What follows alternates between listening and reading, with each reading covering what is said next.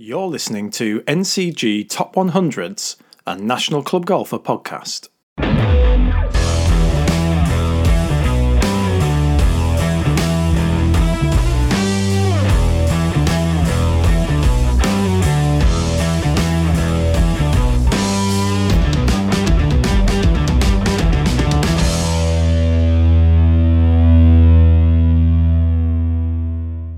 Hello everyone, welcome to the inaugural NCG Top 100s podcast.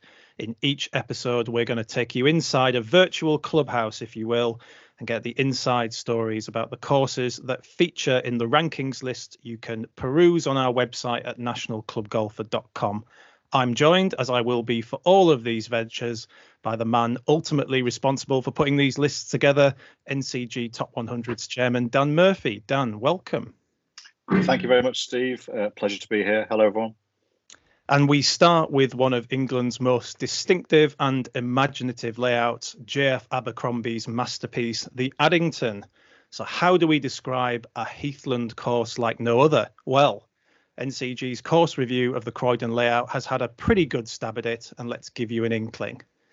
If you were compiling a list of criteria as to what makes for an outstanding golfing experience, this course would satisfy most of them, it says.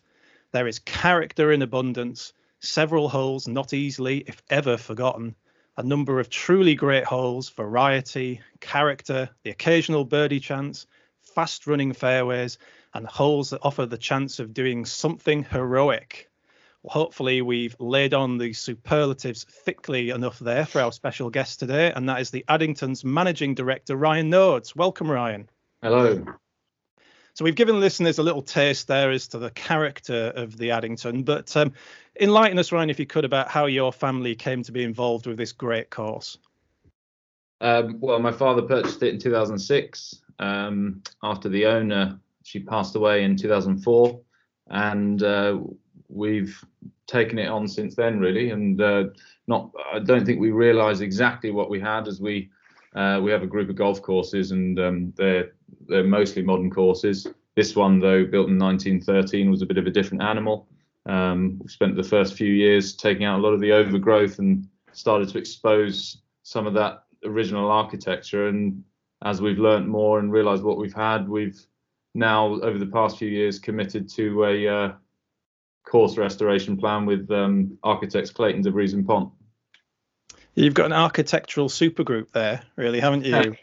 In those three, which complements actually the original design, which was obviously Abercrombie with Colt as a consultant. Yeah, we didn't. I mean, we'd heard rumours about Colt being involved, but we weren't too sure. And part of the process with CDP was to really dig into the history to start with before we did anything, to try and compile as much information as possible. And what we unearthed was a load of articles and newspaper articles and photos even that prove that Colt was involved and refer to his involvement. Although the clubhouse burnt down in 1952, so there's so much has been lost in terms of the history and the information. But the course being built in 1913 and then the breakout of World War I had a big delay between when it was actually constructed and then when it was actually opened formally in 1919. So what we think happened was he actually was involved in 1913. Then actually at the formal opening, that was a good 5-6 years later. And at that point, we think it was just Abercrombie. And we know that Abercrombie lived on site and spent the rest of his life there. Well, I guess just to set the scene, Ryan, for some of our listeners who don't know the Addington very well, is just describe whereabouts it is. It's quite an unusual location, isn't it? An unusual place for a golf course, and a part of the world where you're not necessarily thinking about golf. Yeah, it's southeast London. Most of the great golf around London is in that southwest corridor out towards Weybridge, the Sunningdales and St George's Hills, and the Addington is in Croydon, London Borough of Croydon. And towards the southeast, the whole area was just enveloped in development after World War II, whereas it used to be a little suburb, as half hour's drive from London. Now it's it's part of Greater London, been absorbed by it, and it's an unusual spot for a heathland golf course. mostly gravel. The site is incredibly undulating, not many bunkers because most of the topography does the work for you on the golf course, which also means that it hasn't actually changed much in 100 years. So what we've got is a sort of a preserved golden age golf course with some really exciting land. And it's very high up, isn't it? And there are absolutely incredible views of the London skyline. And I'm sure that as we'll go on to, probably more can be revealed in the years to come. Yeah, no, absolutely, and that's part of what we want to do is open up the playing corridors. And as we're doing that, we're getting some phenomenal views over the site, and then, as you said, over London in the distance. It's some parts of the golf course overlook, miles and miles and miles. Clearly, it's the location of the Addington, I guess, is how it came to be part of your Alton Wood portfolio in the first place. Is that right? Obviously, it's it's Crystal Palace, which is what a lot of us know your family for originally. Yeah, well, Dad, I think he got into golf late in life, and I think the idea was that with football, it was always hard keeping young kids with a bit of money out of trouble, and they'd finish training at 1:30, 2 o'clock, and his idea was to have a low impact activity that he could get the team to do together, keep them out of trouble in the afternoons after training. And putting a golf course next to the training ground back in the 90s when golf was all the rage, he thought that would be a brilliant idea. So he built Western Golf Club, which was not too far from the Palace training ground at Godstone. And for a while it worked very well, but it was short-lived with he sold Palace in 98 and Western opened in 97. But all the players were members, and the membership sold well because they got to play golf and be members of the club where they'd see their heroes on the pitch playing, in after training. That worked well, and there's still some players actually that are members in the group. But that then morphed as he retired out of football into a love for golf, and then now with 5 courses, including the Addington in 2006. That's where we are today, is the Alton Wood Group. And just to explain, and I mean absolutely no disrespect to the other courses in the group, when did you realise that the Addington was something slightly different, that you had something special on your hands? Because presumably it was over a period of time that became apparent to you. Yeah, in terms of what the potential was, I think that did perhaps take a bit more time, but we always knew it was special. I mean, it was always clearly a phenomenal golf course. And Dad always regarded it as one of his great achievements. I mean, when he was growing up, it's not the type of course that would have let him in. And to then be able to buy it, he always said was one of his most proudest achievements of his life. So that it was a traditional members club, but unique in the sense that it was a traditional members club that then ended up in singular proprietary ownership. So it's unusual in that sense to have one of these original golden age architecture, quote unquote, great golf courses, proper golf courses, not as a private members club. For people who haven't been there, who might be listening to this podcast and thinking about going, can you give us an idea of what it's like as a course? Because it's very unusual, isn't it, compared to some of the other courses in your group, for example, not to mention some of the other courses people might have played in the country. Yeah, I mean, so it's very undulating. It's, Frank Pont is one of the architects of CDP. He would say that when you've got Colt and Abercrombie together, if Colt had designed the course exclusively, he would have cited the par threes first. And there are these ravines where gravel was excavated over the years. It's just a pure gravel site, which makes it very firm. But where the gravel's been excavated to build some of the roads over the last 200 years before the course opened, there are ravines and huge crater bunkers and bridges going across them. So it's quite dramatic. But the point about Colt citing the par threes is that he would have chosen those dramatic carries to cite the par threes, whereas Abercrombie actually did the opposite. he used the longer holes over the dramatic land. So you get this quite a unique, very dramatic land on the longer holes, which I think makes it even more exciting than it otherwise would have been. And he uses the par threes to traverse you uphill to get to higher ground, which you don't really notice when you're playing in a hole. You notice walking uphill if you're between a green and a tee. You don't necessarily notice it so much where you're going uphill in the middle of a hole. So yeah, I'd say big land movement, lots of drama, and great views. And presumably, over the years, as development has happened and as trees have been planted and so on, that perhaps the character of that original layout has altered somewhat over the generations? Yeah, definitely. You've got, I mean, I mentioned the lady that owned it and that died in 2004. Her father bought it, I think, in the 50s, and he died early and left it to her in the late 50s, early 60s. And Abercrombie had died just before World War II, and she saw it as Abercrombie's masterpiece. And she, I think, with very good intention, said, God looks after the golf course, no one touches it. And she wanted to preserve Abercrombie's masterpiece. And that, over years, over decades, what you don't notice happening is all that entropy, the overgrowth of the trees. And so we've got a problem, and also a pretty unique opportunity where we've got a golf course that has not been touched since the architect died. All the greens, tees and bunkers are all in the exact same location. The green surrounds, nothing's been touched. So it's completely preserved. So it's a big job to take the trees back, and the playing corridors are incredibly narrow since those trees have been grown up, and the leaf dropping from all the deciduous trees has been choking out the heather. So that has changed the aesthetics of the course, where areas that used to have heather now don't, and there's some more broadleaf grasses which we're trying to deal with, and the areas that used to be open are now covered in trees. So it's a process, but it's fun at the same time, because we're actually, a lot of the architectural improvements, we're not having to break ground, we're just peeling back layers and exposing what was there before. And it's quite incredible when you speak to some of the members, some of the visitors that have played it over the years, that you played it, say, 10 years ago, and you come back and what was there, we haven't changed anything, it's always been there, and then they're sort of seeing it for the first time.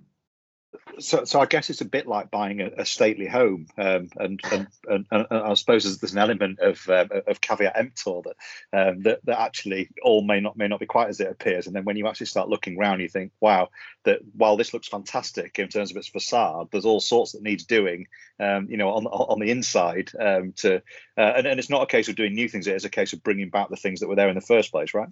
Yeah, no, absolutely, and it's merging actually where we can that modern technology with the old. I mean, we've held off on fairway irrigation for a few years because we wanted to make sure we were making the right decision. It being gravel, the fairways get burn out every year, and I think we've had a bit of a reputation over the years as having poor fairway grass, and it's just because we're so susceptible to the heat stress with the gravel. So in terms of the new technology helping us, we've just put in a new system where the new wider playing corridors that we're pursuing now with CDP, we're putting irrigation heads on the very edge of the fairway pointing in, rather than fewer heads in the middle throwing water out, which means we can now actually prevent any water going into the roughs or heathers. Because that original aesthetic that would have been was the roughs and heathers were actually very lean areas, where if you did, it might have been long grass, but if your ball goes in there, you don't lose your ball. But with modern golf courses, and if you'd have put in an irrigation system even, say, 5 years ago, it would have been throwing water out into those rough areas, and that would have led to broadleaf grasses and then all very thick rough and the heather dying back. So you've got an old golf course, but if you want to maintain that aesthetic, you have to think very carefully about what you're doing, where you're putting water, where you're putting nutrition. So we've been trying to think a lot about that and planning very carefully. Once we put an irrigation system in, I mean, it's in there for a good 20 years. So you better make sure that the design is right for what you're trying to achieve. Yeah, and it's not cheap either. So I guess you have this particular set of problems.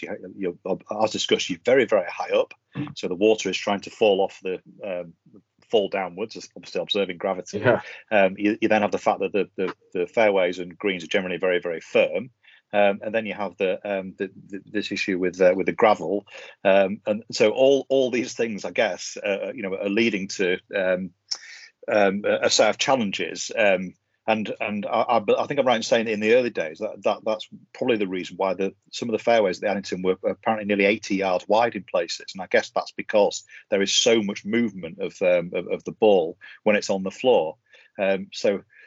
But I guess that over the years, with all that tree growth, then those areas have been, well, I guess less than halved in areas, right?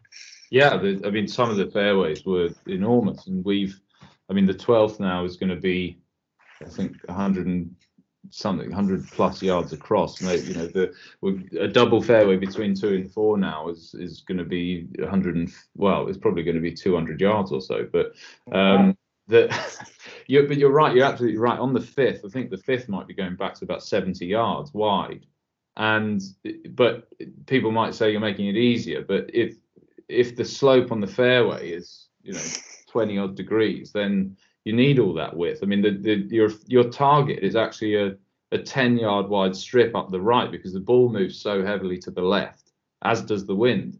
And when it's firm in the summer, for anyone playing golf on firm fairways knows that if you're slightly offline, you've got a bit of curve on the ball, you can quickly see your ball landing in the middle of the fairway and running into the rough. And you just touched there on the 12th, and I'm dying to ask you, how does one play the 12th? What can you give us some? Well, can you describe the hole for people who don't know? Because I mean, it's an extraordinary hole, and then just describe how you think is the best way to play it. So it's a par 5 today, but I'll get onto that in a minute. But it's say for about 200 yards, it's a flattish, slightly sloping down fairway, and then it drops down about 60 feet with these huge steps going downhill, and then that leaves you about 100. So it's about 485 yards in total. 200 yards out, the fairway drops. That drops down 60 feet for about 60 yards, and then you're down in a bowl where the green then rises up in front of you, back up to where you were at tee height. So it rises up another 60 feet. Very dramatic. The fairway sits up high with both left and right dropping down into valleys that then meet that lower spot at about 150 yards out from the green.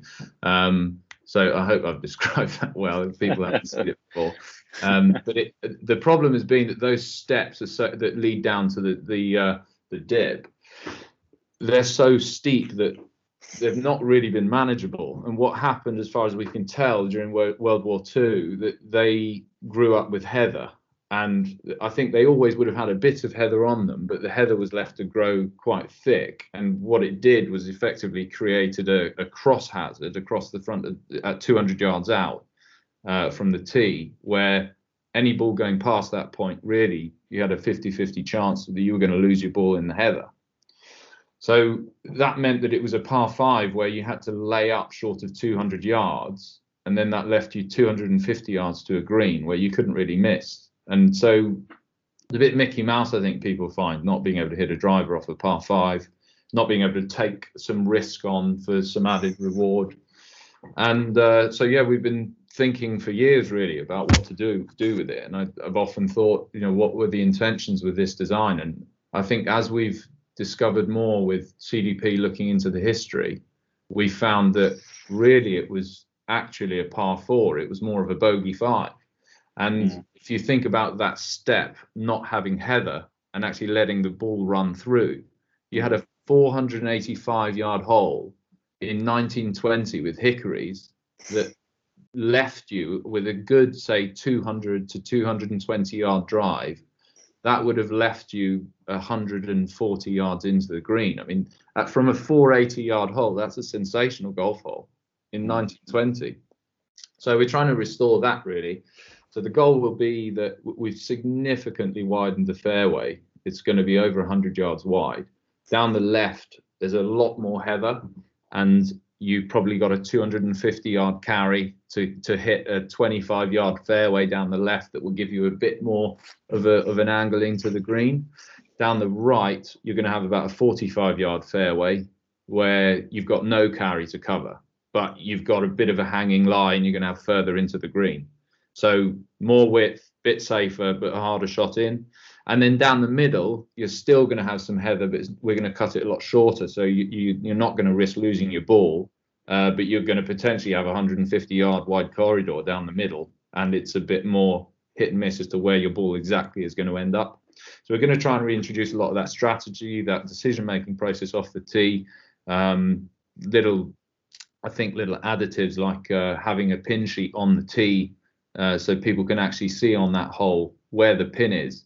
I mean, that green is so dramatic as well, and the fairway being the corridor 150 yards wide, it's going to make a massive difference to you whether you choose to play down the left, the right, or the middle, depending on where the pin is. So that's a little taste of, I think, what some of the strategy we're trying to reintroduce, some of the excitement on the course. Well, I don't know if that was the short answer or the long answer, but it just shows, how much there is to go at. Is an amazing hole for anyone who hasn't seen it. I guess we really ought to ask you how you came to make the decision to start working with Clayton, De Vries and Pont. For a start, it must have been an enormous decision to say, right, okay, so we're going to do something dramatic here. We're going to work with some architects. So initially, what tipped you over to say now's the time, and then how did you come to choose CDP? So we had for years since we bought the place, we were taking out rhododendrons and just overgrowth in the sides of the fairways. I mean, if you missed the fairway before, you lost your ball. It was just simple as that. You couldn't see through to one fairway to another. So we never really put a spade in the ground other than rebuilding some of the tees, not losing any teeing ground. But that was about the extent of what our sort of architectural changes were. And we, after taking a lot of this overgrowth out between the holes, I think we then started to realize what we had. And then I started to uncover just personally some of the history of the club and realizing what the pedigree was. Articles in the 1930s referring to it as no doubt, undoubtedly the most exclusive club in the country, if not the world. And all of that history, I don't think any of us realized. We knew it was a good course. We never knew it was quite that highly regarded. And then I met, I found some old, I was always on the lookout for old photographs of the course because of the fire in the clubhouse in the 50s. There was just nothing available, and I found this website with photos on it from 2002 and 2004, which was before we purchased the golf course. I was trying to find some before shots of before we took some of the trees out, and I emailed the person because I couldn't download the photos. It didn't let me, and it ended up being Frank Pont, and it was his website that he sort of catalogued his own personal visits to golf courses. He then invited me to a talk he was doing at West Hill about golf course architecture, and he invited me to Tandridge to see some of the work he was doing there. So I had known Frank for a few years, and then just over time, the idea of wanting to take the Addington to the next level, and I think we had exhausted everything that we could have done in-house, and I was very reluctant to make any dramatic changes without proper supervision. And then I had been discussing the idea of reinstating a lost par 3 hole with Frank. And then he announced the partnership with Clayton and De Vries. And I mean, I had a lot of time for those guys. I mean, I knew Michael Clayton, not personally, but I knew of him through his just social media presence and podcasts and taking an interest in that sort of thing.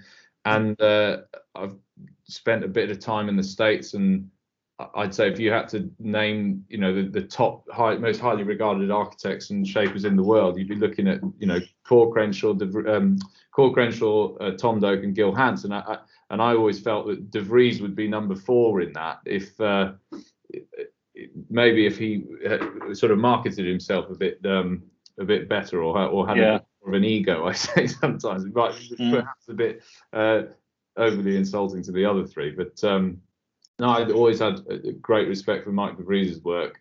Absolutely loved his new designs. And Frank Pont is a Heathland specialist and had a specialty in colt. And as we learnt more that colt had been involved, it all just started to make more sense. I mean, Frank's involvement with Heathland restorations and Clates' experience with playing and De Vries's expertise in shaping, it was just a dream solution, really. And then also Frank being in Holland just meant that he was relatively local. And just tell us where you're up to at the moment in the project and where that project is going to take you in the months and probably years to come. So COVID put a bit of a spanner in the works, but I think our intention was always not to. I mean, the nuclear option would be just close the course and do it in 12 months, but no one wants to do that. We've got members that want to play the golf course. So a slower burn is the right approach. And I think also, speaking to CDP and their experience with other golf courses, you do learn a lot when you're restoring the golf course. If you rebuild one bunker, you learn from that one, and every site is different. There's site-specific issues, and we can learn from the work for the next phases of work. So doing too much too quickly has its own problems, and also our team need to learn as well. It's not just the architects, but our greenkeepers on site. They need to understand how they're maintaining what we're designing. So taking it a bit more slowly, doing say 2 to 6 holes a year over 3 to 5 years is the plan. With, I think, probably the first bit of architectural improvement would be in the autumn of 2022. And the first stage of that is now to do some tree removal where the trees have been overgrowing and manage that woodland properly, open up some of the playing corridors with a view. I mean, as Frank puts it, you want to create your canvas before you start painting on it. So that's the process we're in at the moment, is tree removal and then architectural improvements in autumn 2022. Okay. So it's going to be a few years before we see something like the fruit of your labours. Yeah, absolutely. And I think Clates mentions Kingston Heath, and they're the sort of gold standard of course restoration. And I think if you look at, they probably started in the 80s, and they're in the world top 100 now. But it's we can get the broad brush strokes right in the first 5 years, and there'll be fine tuning. And even if we had everything finished tomorrow, it's still, you're dealing with people's perceptions, and you've got to get people to the course to visit it, and that can take years and years and years. So we're not trying to rush it. We're trying to do it right. We're here for the long term. We see ourselves as custodians of the golf course, really, and it's going to pass on to the next generation. We want to look after it properly, but we will keep making the right moves and keep knocking on that door. And if we just finish by looking ahead to say in 10 years' time, what are your ambitions for the Addington? Where do you think it can be in say 10 years' time? If we get everything right, I don't know what the ceiling is. I mean, there's no limit, really. I mean, it will be in the top 100 in the world. I've got no doubt about that if we do everything right. But I don't want to put a ceiling on it. It's a totally unique golf course, and we have an opportunity as a proprietary club to make decisions a lot more quickly and a lot more boldly than, say, a members club who have to take everything to committee and spend years making decisions that ultimately get diluted. So I think the sky's the limit. Well, it certainly sounds like there is a fascinating period ahead for the Addington. Ryan, thanks for joining us on the NCG Top 100s podcast. Thanks. And Dan, thank you for joining us as well. We look forward to getting together soon to talk about another great golf course. Yeah, well, we'll have something to live up to there, won't we? That was fascinating. And you can view all of our ranking lists by clicking onto our website, nationalclubgolfer.com, and heading over to the NCG Top 100s banner. Thanks for joining us on NCG Top 100s podcast. We look forward to seeing you again soon.